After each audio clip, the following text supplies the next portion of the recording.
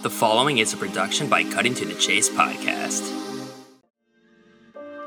Nice to be in orbit.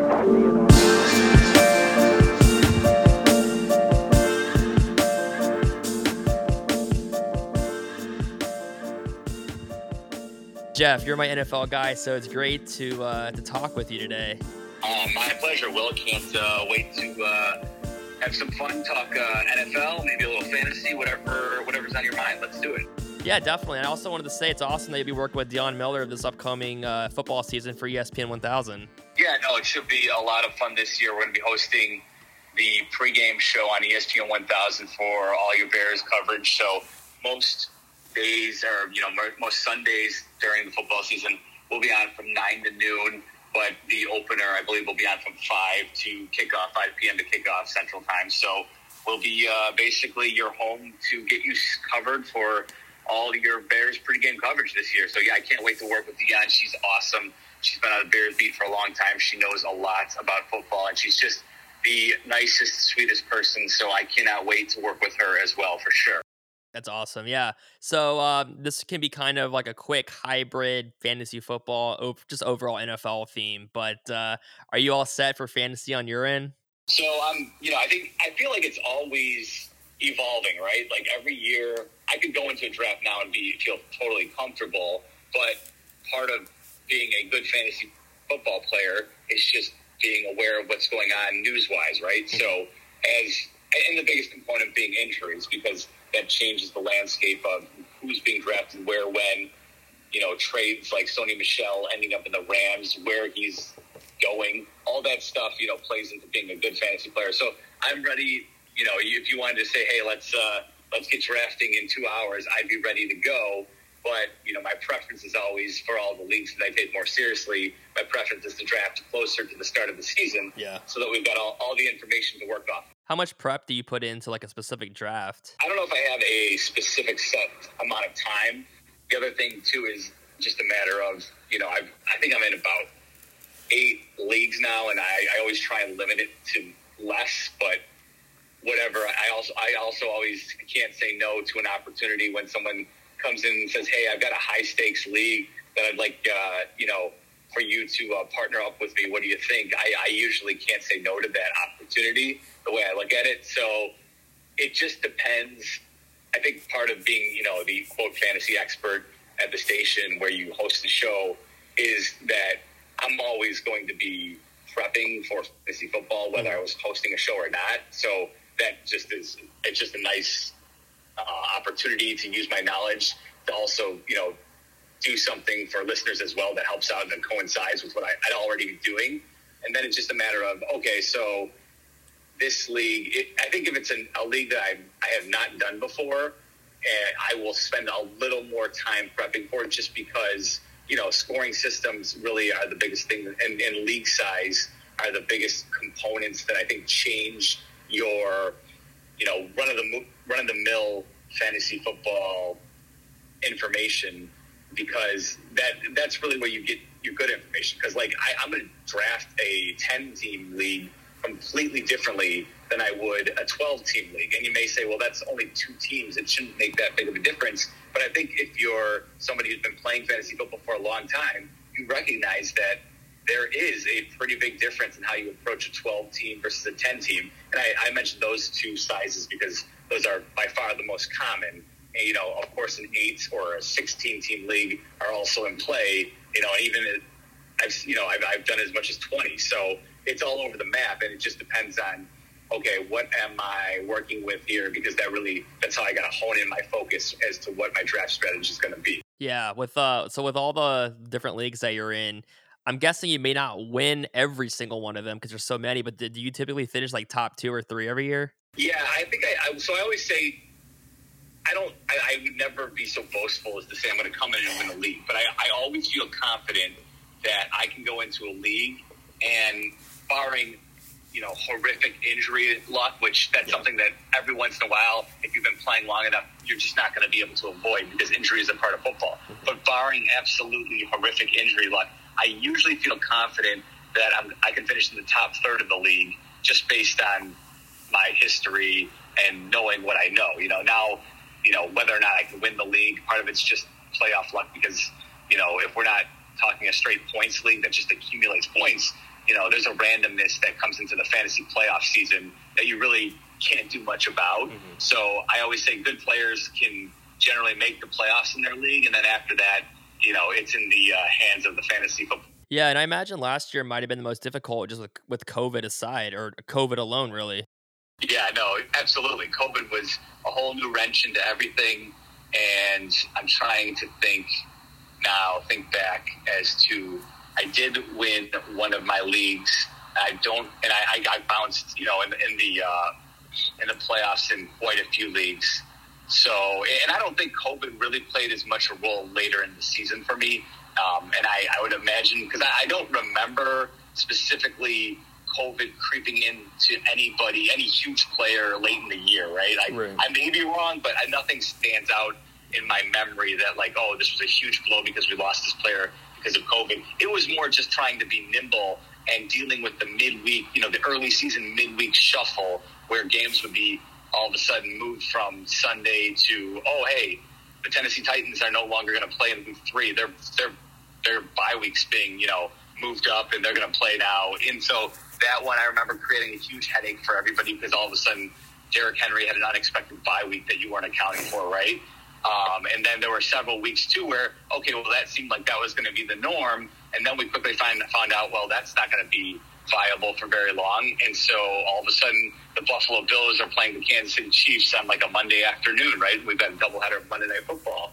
Or the Pittsburgh Steelers are playing Washington football team, on a Wednesday. And so that was always the craziness is, do you start a player who is a lesser or likely to score less points, but is guaranteed to at least be playing, and cross your fingers and hope that this midweek game that should be played, but you don't know for sure, all of a sudden you're like, okay, well, do I just hold out hope and hope that my stud plays in that game? So yeah, it was chaotic, and I think based on what the NFL has said this year, it doesn't seem like that's going to be an issue this year. We're basically going to know if a game is going to be forfeited at the outset, or the game's going to go on. So hopefully we won't have to deal with that chaos that we did last season. Yeah, hopefully everything just goes smoothly. But yeah, so what's a guy that everyone needs to have ASAP right out of the gate, or I guess what's the strategy if someone's starting a draft and they want to know who should I be trying to get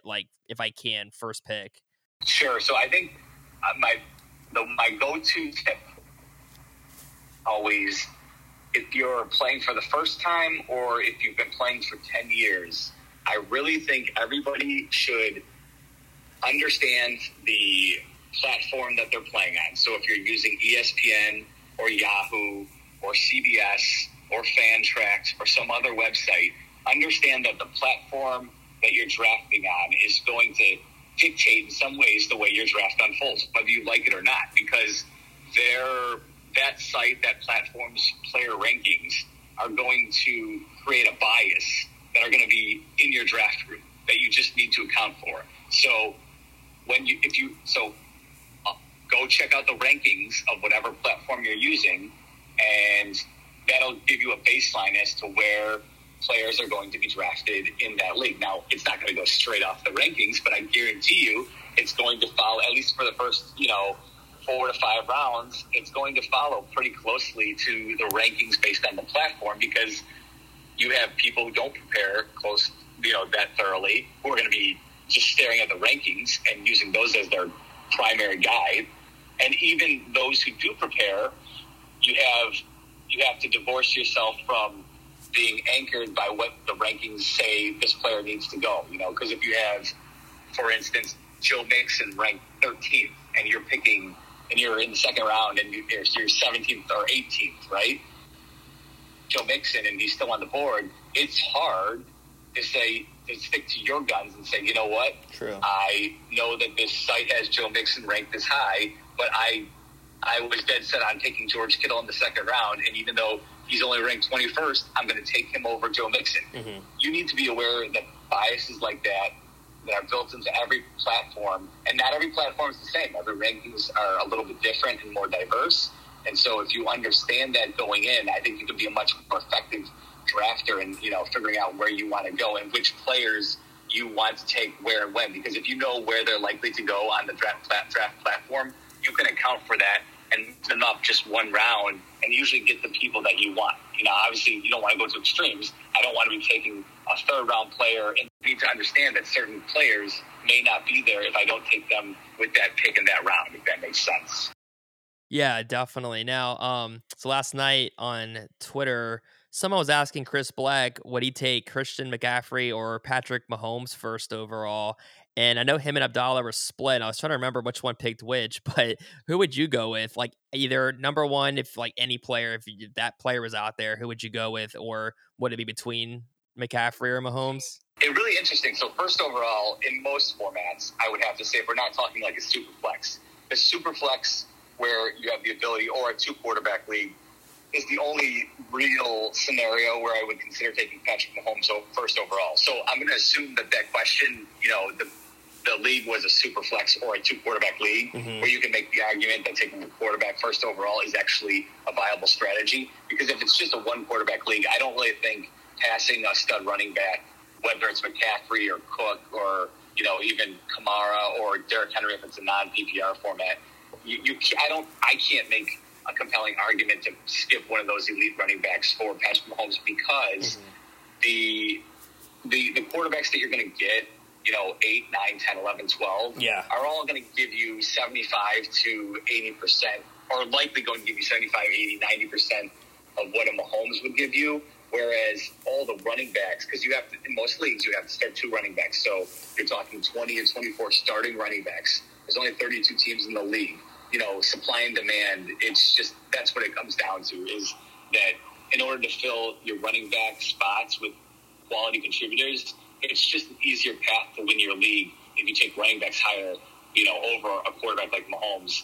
Now, in 2-quarterback leagues, now it's back to the supply and demand argument. All of a sudden, Patrick Mahomes becomes that much more valuable because you're starting 20 or 24 quarterbacks and only 32 starters are available. So that's where I could see the argument. And then it all goes back to league side. I still lean towards taking the running back, though, because there's just it's harder to find a workhorse running back like a McCaffrey, and in PPR formats too, it's really hard not to take Christian McCaffrey and the possibility of him just getting 100 points through catches alone. Yeah, that definitely makes sense. Yeah, now that I think about it, you like you said, there's so many quarterbacks that can put up the fantasy numbers, or for the most part, anyway. It seems like, and yeah, I think Abdallah took McCaffrey, and Bleck said he'd go with Mahomes, and someone was like Chris. But yeah, that does make sense about the running backs. Which player and team overall do you kind of have your eyes on this season, like that you're kind of thinking as whether it's a dark horse or it's like a surprise or something like that? So I don't know if I would so let me think about this in a couple of ways. I don't know if I would call them a dark horse, because they're certainly one of the better teams in the league. But the Los Angeles Rams, the upgrade with Stafford over Goff is just so huge. I've always been enamored with what Sean McVay does as an offensive play caller, a schemer. And so now to finally have a guy who he trusts completely run his offense, I think the possibility for a 5,000-yard passing season is easily on the table for Stafford, especially when you factor in Cam Akers' injury. If Cam Akers hadn't gotten hurt, I think they might rely more heavily on the run game. But after Akers injures his leg in the preseason here and is done for the year, now even though they make the move for Sony Michel, I don't envision that they're going to be running nearly as much as they may have had Akers stayed healthy. So I think Stafford, but that for fantasy purposes, when you're looking at the passing game, Stafford, Woods, Cooper Kupp, maybe Tyler Higbee a little bit, but I think those three, Stafford, Woods, and Kupp, where they're currently going, I like their prices in fantasy football.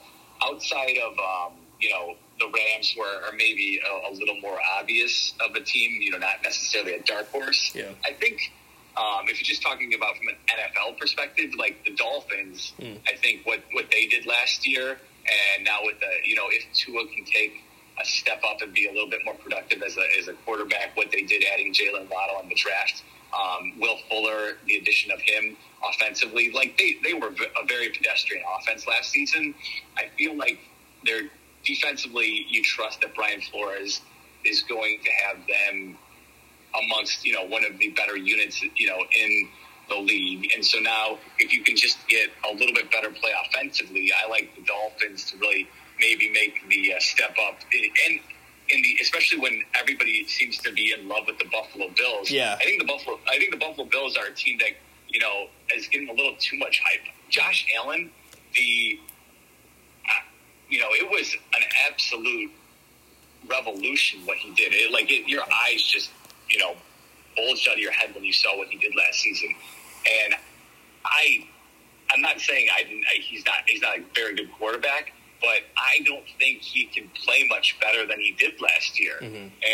And so if he even just has a little bit of he takes a little bit of a step back than what he was doing last season, all of a sudden the Buffalo Bills are not necessarily the juggernaut that they were last year. So the Dolphins are a team that I look at right now that I don't think is they're not getting enough praise in comparison to some of the other teams around the league.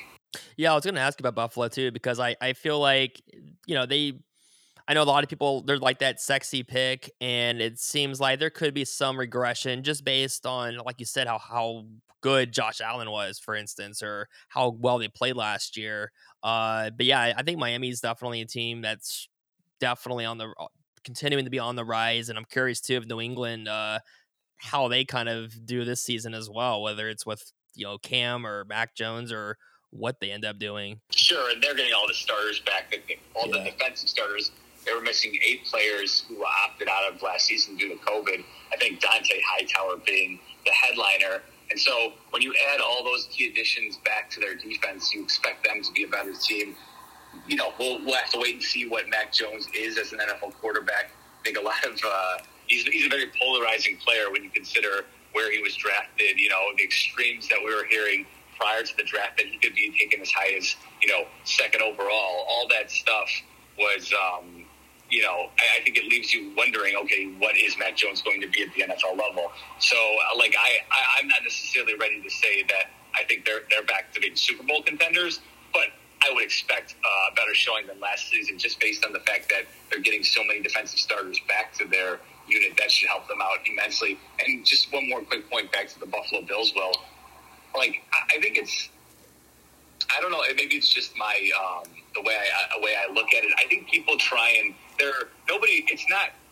it's not sexy to say I'm going to pick the Kansas City Chiefs to win the Super Bowl, right? That's kind of really what you're certainly not opening anybody's eyes with that one, right? Right. That's chalk. That's the expectation. Yep. But the reality is, I feel much comfortable rolling with the Kansas City Chiefs now that they've done everything they can to address their offensive line issues. Mm-hmm. That really, people like to talk about, boy, they really struggled in the Super Bowl. Look at the offensive line couldn't protect Patrick Mahomes. Well, yeah, by the way, though, you're neglecting the fact that they still made it to the Super Bowl with an offensive line that was banged up all season and finally hit the breaking point when they lost, 2 tackles in the conference championship game. And then that's what led them to basically falling apart in the Super Bowl. Truth be told, Patrick Mahomes led them to the Super Bowl, and it was just they hit the point where, the levee broke and there was nowhere to go at that point. And, by the way, they were facing an opponent in the Buccaneers who had a pass rush that could really exploit that weakness. So I think, for me, the Chiefs, they're a no-brainer. And I look at the Bills, and I'm like, boy, they got hammered by the Chiefs in the AFC Championship game. And I think they're more likely to regress a little bit. And, actually, if you said, are the Bills more likely to win the Super Bowl this year or not win the AFC East, I would actually bet on them not winning the division before I would bet on them winning the Super Bowl. Yeah, that's a good point. And I was also curious, are you as high as a lot of people seem to be on the Browns, or are you kind of leery about them for any reason? I guess, I think there is definitely a lot of love for the Browns as, but I really like what Kevin Stefanski did as a head coach last year during COVID, being able to implement a system that relied heavily on the run game. And I always feel like if you can prove that you've got a strong offensive line, you rely on the run game, you put your team in position to win those close games, right? And so leaning on Nick Chubb and having Kareem Hunt as a complimentary back to shoulder the load and take more off of Baker Mayfield's plate, I think is certainly a good thing. And then, by the way, they've got one of the best defensive units in the league as well. So, it's the perfect, smash mouth football and let your defense go out and knock around the opposition and win games that way. And it's a tried and tested formula in the NFL. And even in a pass-happy league, if you can execute that, you can still win lots and lots of football games. So I think they have the right formula. I still don't, though, really think that Baker Mayfield is an elite quarterback. He still makes throws at times that make me wonder if he will break your heart at the worst possible moments. So I feel like the Browns are a playoff team, but when it gets to the point where they have to truly ask Baker Mayfield to go out and make some throws to win them a football game, I'm not sure I buy into that just yet.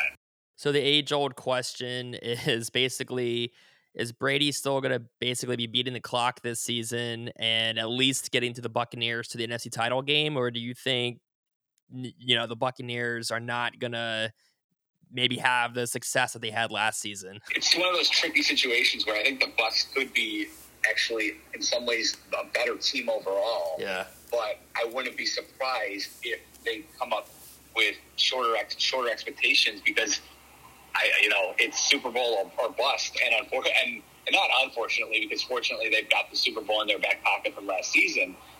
But it's tough to live up to. I think the mantra, it's easier to be the hunter than the hunted, right? Yeah. And they're certainly going to be the team that gets everybody's 1A game year in and year out now from every opposition. So Brady, I'm not betting against him and his ability right now to go out and play football. Yeah. I think as long as he is healthy, he will be fine. His arm strength is still there. You saw that at the end of last season, and he's now surrounded by weapons that he can, really use to his advantage. And so Mike Evans, Chris Godwin, and a full season of Antonio Brown. You've already got, Leonard Fournette, who I don't love, but he's a quality running back. Also, Ronald Jones is a great. I wouldn't even call him a change of pace back because I would say if he's healthy, he might be the lead back in that role. But and then O.J. Howard will be back. You've got, I didn't even mention Rob Gronkowski yet, so he's and then the offensive line is really solid in front of him. So I think Brady's set up for success this year.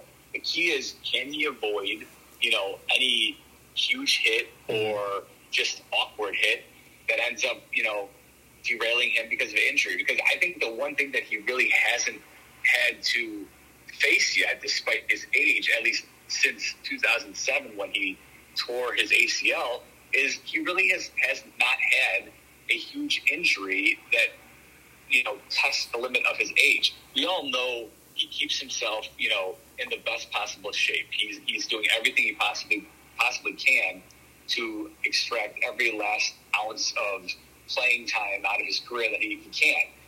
And so I see no reason until we see a little fall off in play from him on the field to doubt him. It's just a matter of now at the age of 44, if you suffer an injury, that's, I think, really where the age will become apparent because, once you get older, that's where the aging process really sets in, and recovery is really what it's all about. He can recover from a Sunday football game and get out there and play the next Sunday with a few more off days and, the proper amount of, avocado ice cream and going to bed at 8 o'clock and, making sure that he's fully rested and living his best life. But it's when he's faced with an injury where his 44-year-old body may not be able to do what his 33-year-old body once could, and that's recover properly. So as long as he doesn't face a huge injury, I see no reason why he can't continue to play at a high level because his play on the field hasn't fallen off. Back to kind of the fantasy side, would you draft Justin Fields not really knowing when he's ever going to start this year, if he does start this year? Sure. So absolutely.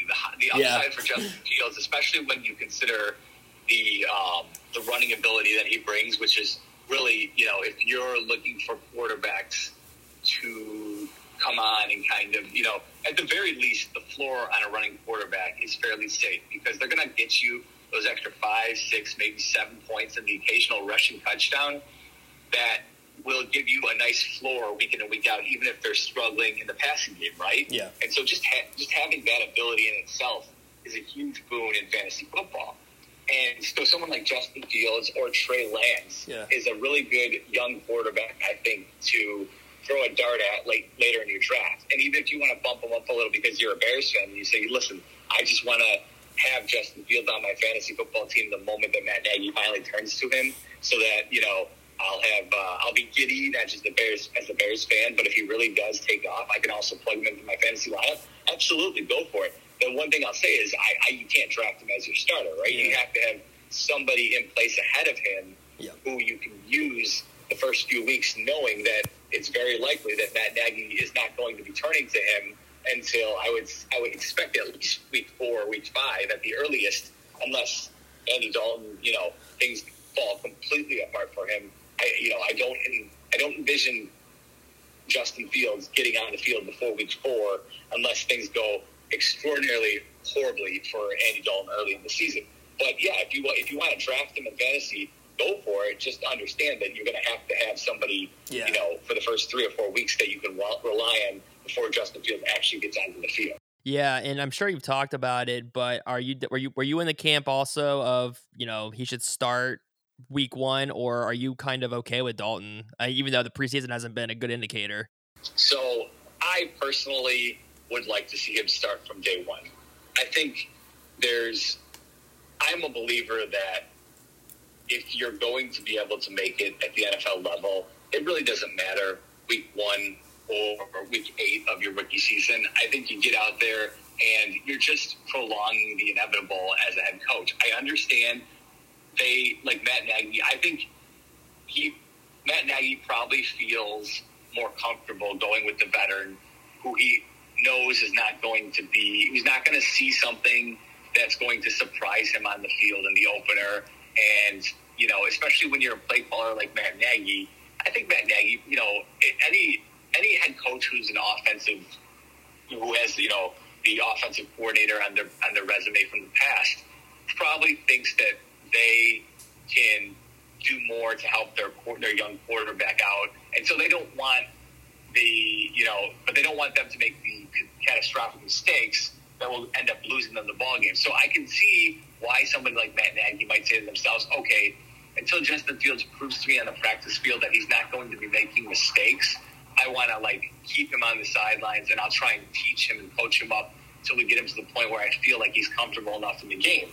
But if I'm not in that position, I think it's just a matter of until you get onto the field and you see, the live bullets in action, I don't think you can simulate that or replicate that in practice. I think it needs to happen at some point on the field. And so as a Bears fan, I want to see Justin Fields get those reps as soon as possible. I don't think, I did mention this earlier this week that there's a few extreme cases, like, for instance, David Carr, who I think you truly can say his career probably was ruined because he was thrown behind one of the worst offensive lines ever assembled in an expansion Houston Texans team. And David Carr may have had a better NFL career had that not been the case. But unless you think your offensive line is, one of the worst to ever be assembled, chances are at some point in his career, Justin Fields will play behind a less than ideal offensive line if it's a good career, right? Yep. There's plenty of times where a quarterback has, a good offensive line in front of him, and then at some point throughout his career, those offensive linemen are not going to play for, 15 years. If he's a good quarterback, he will have sometimes where he's playing behind a poor offensive line. Justin Fields has the unique ability at this age to break the pocket and avoid some issues that will be there from a poor offensive line. So I'd just rather him see real defensive coverages and expedite the learning curve so that next year, because I just don't think it's realistic to believe the Bears are, real Super Bowl contenders this year. But next year, maybe, just maybe, if he gets a full season under his belt, I think you have an opportunity to, if things go well, say next season, you know what, the Bears could be a true Super Bowl contender. But the longer you wait on that, the less likely that you'll believe that going into his second year, you have Super Bowl aspirations. Yeah, it seems kind of odd too the way Nagy has been, or not, I guess. Whoever's the quarterback in preseason hasn't really had a chance to maybe build up chemistry with players that they will play with. So has that been kind of puzzling for you too? I mean, I just think NFL coaches, the preseason, it's this weird thing where they know they're getting vanilla looks, right? They're never going. They're throwing out vanilla plays, and the defense is giving them, the most bland look that they can because nobody wants to reveal anything that they may actually use in the regular season. And so you have this weird, the whole preseason games that don't really matter, but they try and use them, to get players ready for the season. And I just don't know if any NFL coach has really solved the problem of, using these to their best benefit. There's no correlation between a team that does well in the preseason actually doing well in the regular season. Yeah. In fact, there's just nothing you could point to says that this team who does well in the preseason tends to do well in the regular season. And half the time, we don't even know what we're looking at either because, again, all these bland offenses and defenses that are being run. So, maybe from a timing perspective, you're using a little bit of that just to make sure that, but outside of that, I don't think there's a whole lot to learn from preseason football. And I think NFL coaches know that. I think they know that they're learning more in their practices than they actually are in the games. And, but you also don't want to hit in practice because you don't want any of your players to get injured. Right. So I don't know. I think I don't think there's I don't put a whole lot of time in breaking down what's going on in the preseason because I just don't think there's a whole lot you can actually, learn. For every guy who goes crazy and ends up turning into something in the NFL, there's like 5 or 6 examples of guys who had great preseasons who don't ever go on to do anything in the NFL. So, I just don't think you can learn a whole lot from it. Yeah, true. And last thing, so I know this obviously hinders basically who the quarterback will be throughout the year, but it's probably hard to even know. But it seems like the consensus is when people try to project the Bears' record, it's usually that 7, 8, 9 win range. So is that kind of the same for you too? Interesting. I haven't really that's another thing too. Like records. Maybe it's a dull answer, but like things go haywire in the NFL all the time. Yeah. Injuries will dictate whether or not the Bears, for the most part, whether or not they have, they're able to pull out some games that you didn't expect them to win, and whether or not Justin Fields is the real deal will go a long way into, turning into determining what their record actually is. And like I said, I'm projecting that I could see the situation where Fields ends up starting in week 4 against the Lions, that being his first start, right? That seems like a nice spot to get him in, if Andy Dalton doesn't just come out gangbusters and, make it impossible for you to bench him, right? But the reality is that none of us know. Matt Nagy doesn't even know right now when Justin Fields will actually take the field, right? A lot of it's going to play out. So I can give you, the safe 8 or 9 wins, which is also just like a way of hedging so that if the Bears, it's the little trick, right? If the Bears win 10 or 11 games, I can say, hey, I had them down for 8 or 9 wins. I was close. I was only 2 games off, right? Nobody ever likes to project the extremes because there's a much greater chance that you're going to end up looking foolish, right? If I say the Bears are going to go out and win 12 games, well, you know what I mean? Like, if they win 7, all of a sudden, like, what were you thinking at the beginning of the season, right? Yeah. But if I give you the nice soft 8 or 9 wins, either direction, you know what I mean? I can claim that I'm a little closer than I actually am. So, they don't look like, I guess the most concrete answer I feel is I don't feel like they're a playoff team. Yeah. I think, and so based on that alone, if I don't have them as a playoff team, then I don't have them winning, more than 8 games this season. So I guess that's a long-winded way of saying that I'm not extremely optimistic about the Bears this season, but the truth is I was in a truly bad place prior to the draft on where the Bears were at. Like I was just like about as bad a spot as I've been as a Bears fan in a long time, because I was like, well, Khalil Mack's going to be, on the downward stage of his career very soon here, and you basically wasted a couple of good seasons you had with him, and you have no plan at quarterback, because I don't believe that Andy Dalton is a real plan. But because the draft fell the way it did, and they were able to trade up and go get Justin Fields, all of a sudden my outlook on the team is much more optimistic, because I think they may have finally found the franchise quarterback that they've been in search of since Sid Luckman, right? So just having that player on your roster completely changes the calculus as a fan. And so because of that, I'm a lot more excited about the Bears and where they're at as an organization than I was just prior. Like on draft night, I was just like, this sucks. I don't know what they're going to do. I had no optimism. And then for Justin Fields to fall, and then for Ryan Pace to be able to go up and get him, completely changed my outlook about the team, for the short term. So I'm excited about that aspect, and just watching him develop on the field this year is well worth the time investment for me as a Bears fan. Yeah, definitely. And before I let you go, I wanted to tell you, I told Carmen this before when I talked with him, I think like 2 months ago now. I love that Who's the Douche segment on Carmen and Yurko. And I was cracking up when I think the first one I heard was that sandwich one with Meller, with you and Merkin, and I was cracking up at that just based on how I guess Merkin was like snooze you lose and all that. But yeah, that's a great segment. Oh, well, thank you. And actually, I will take credit for that, because the first one actually originated. I happened to be driving in the parking structure at work, and I was pulling in. It was probably like a few minutes before 9 a.m. And it's a very, it's a busy parking structure that goes up like 10 floors. And what happened was I pulled in, and it was almost 9 a.m., so everybody's pulling to the same parking structure, probably getting ready to run into work, right? And so what happened was I pull up behind a car that was on the first floor that had their brake lights on. And so I'm sorry, you know what? I apologize. What happened was I noticed that somebody had walked in and hopped right into their car and was clearly getting ready to pull out of that spot, right? Yeah. And so they start their car and their brake lights are on, and I'm behind them, and I can see that they're about to leave, right?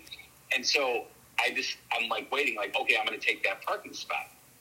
But what happened was a person pulled in right behind me and was waiting for me, and they could not go up the parking structure because obviously I'm waiting for this person to leave so I can take that spot. Well, that person was taking a longer time than usual to pull out of the parking spot. But they had started their car and had their brake lights on, so I'm waiting for them to leave. And so as I'm waiting for them to leave, I don't know if it was like 15, 20 seconds, and all of a sudden the person behind me starts laying on their horn wanting me to move, right? Yep. But I'm just sitting there waiting for the parking spot. Right. So I walked in that afternoon because I was actually hosting with Carmen for Yurko that day, and I said, Carmen, I think I've got an idea for a segment because I'm not sure who's in the wrong here. And I said, I think we just call it, am I the douche? Or is the person behind me who's honking on their horn? Yeah. Like, and we're talking like obnoxiously, like 3 or 4 times because they want me to move. And I'm like, who's the douche here? Am I the douche for waiting for the parking spot and not going up the parking structure, knowing, though, that if I go up the parking structure, either the person behind me is just going to snag the spot as soon as that person leaves, right? Or if I go up, it doesn't matter because the person behind me still needs to wait until I find a parking spot before they get their parking spot. True. So either way, the person behind me, for laying on the horn, I feel like was egregiously the douche in this situation. But I had enough. I was questioning myself enough where I was like, I think this could be a segment, Carm. So what do you think? And he's like, I love it. Let's do it. And so it was the perfect timing that I happened to be hosting for Yurko that day. And I remember Yurko, who was on a fishing trip with some of his buddies, texted Carm and I when we debuted the segment. And he said, you know who's the douche? He goes, you guys are both the douches for debuting the segment while I'm on vacation. So right then and there, I knew we had hits. And it definitely got a lot of positive feedback. Yeah, you know what? Maybe I do remember that story now that you mention it. But yeah, that's definitely a great segment. It's always funny to hear whatever the scenario is. And I like the one yesterday, of course, with the whole text thread. That was pretty relatable too. But Yeah, no, I think everybody like listen. We all have these moments yeah. and I think sometimes if you step back, you're like, you know what? If you try and look at it from their perspective as well, you can be like, maybe I'm not completely, because we only see things from our own perspective. Right. So it's just like anything. When you take a step back and look at it through someone else's lenses, you may see it completely differently. Definitely. Well, Jeff, thanks again for doing this with me, and I hope you have a great weekend. And yeah, just thanks again. Yeah, no problem, Bill. Anytime. Appreciate it, man. 3, 2, 1, 0.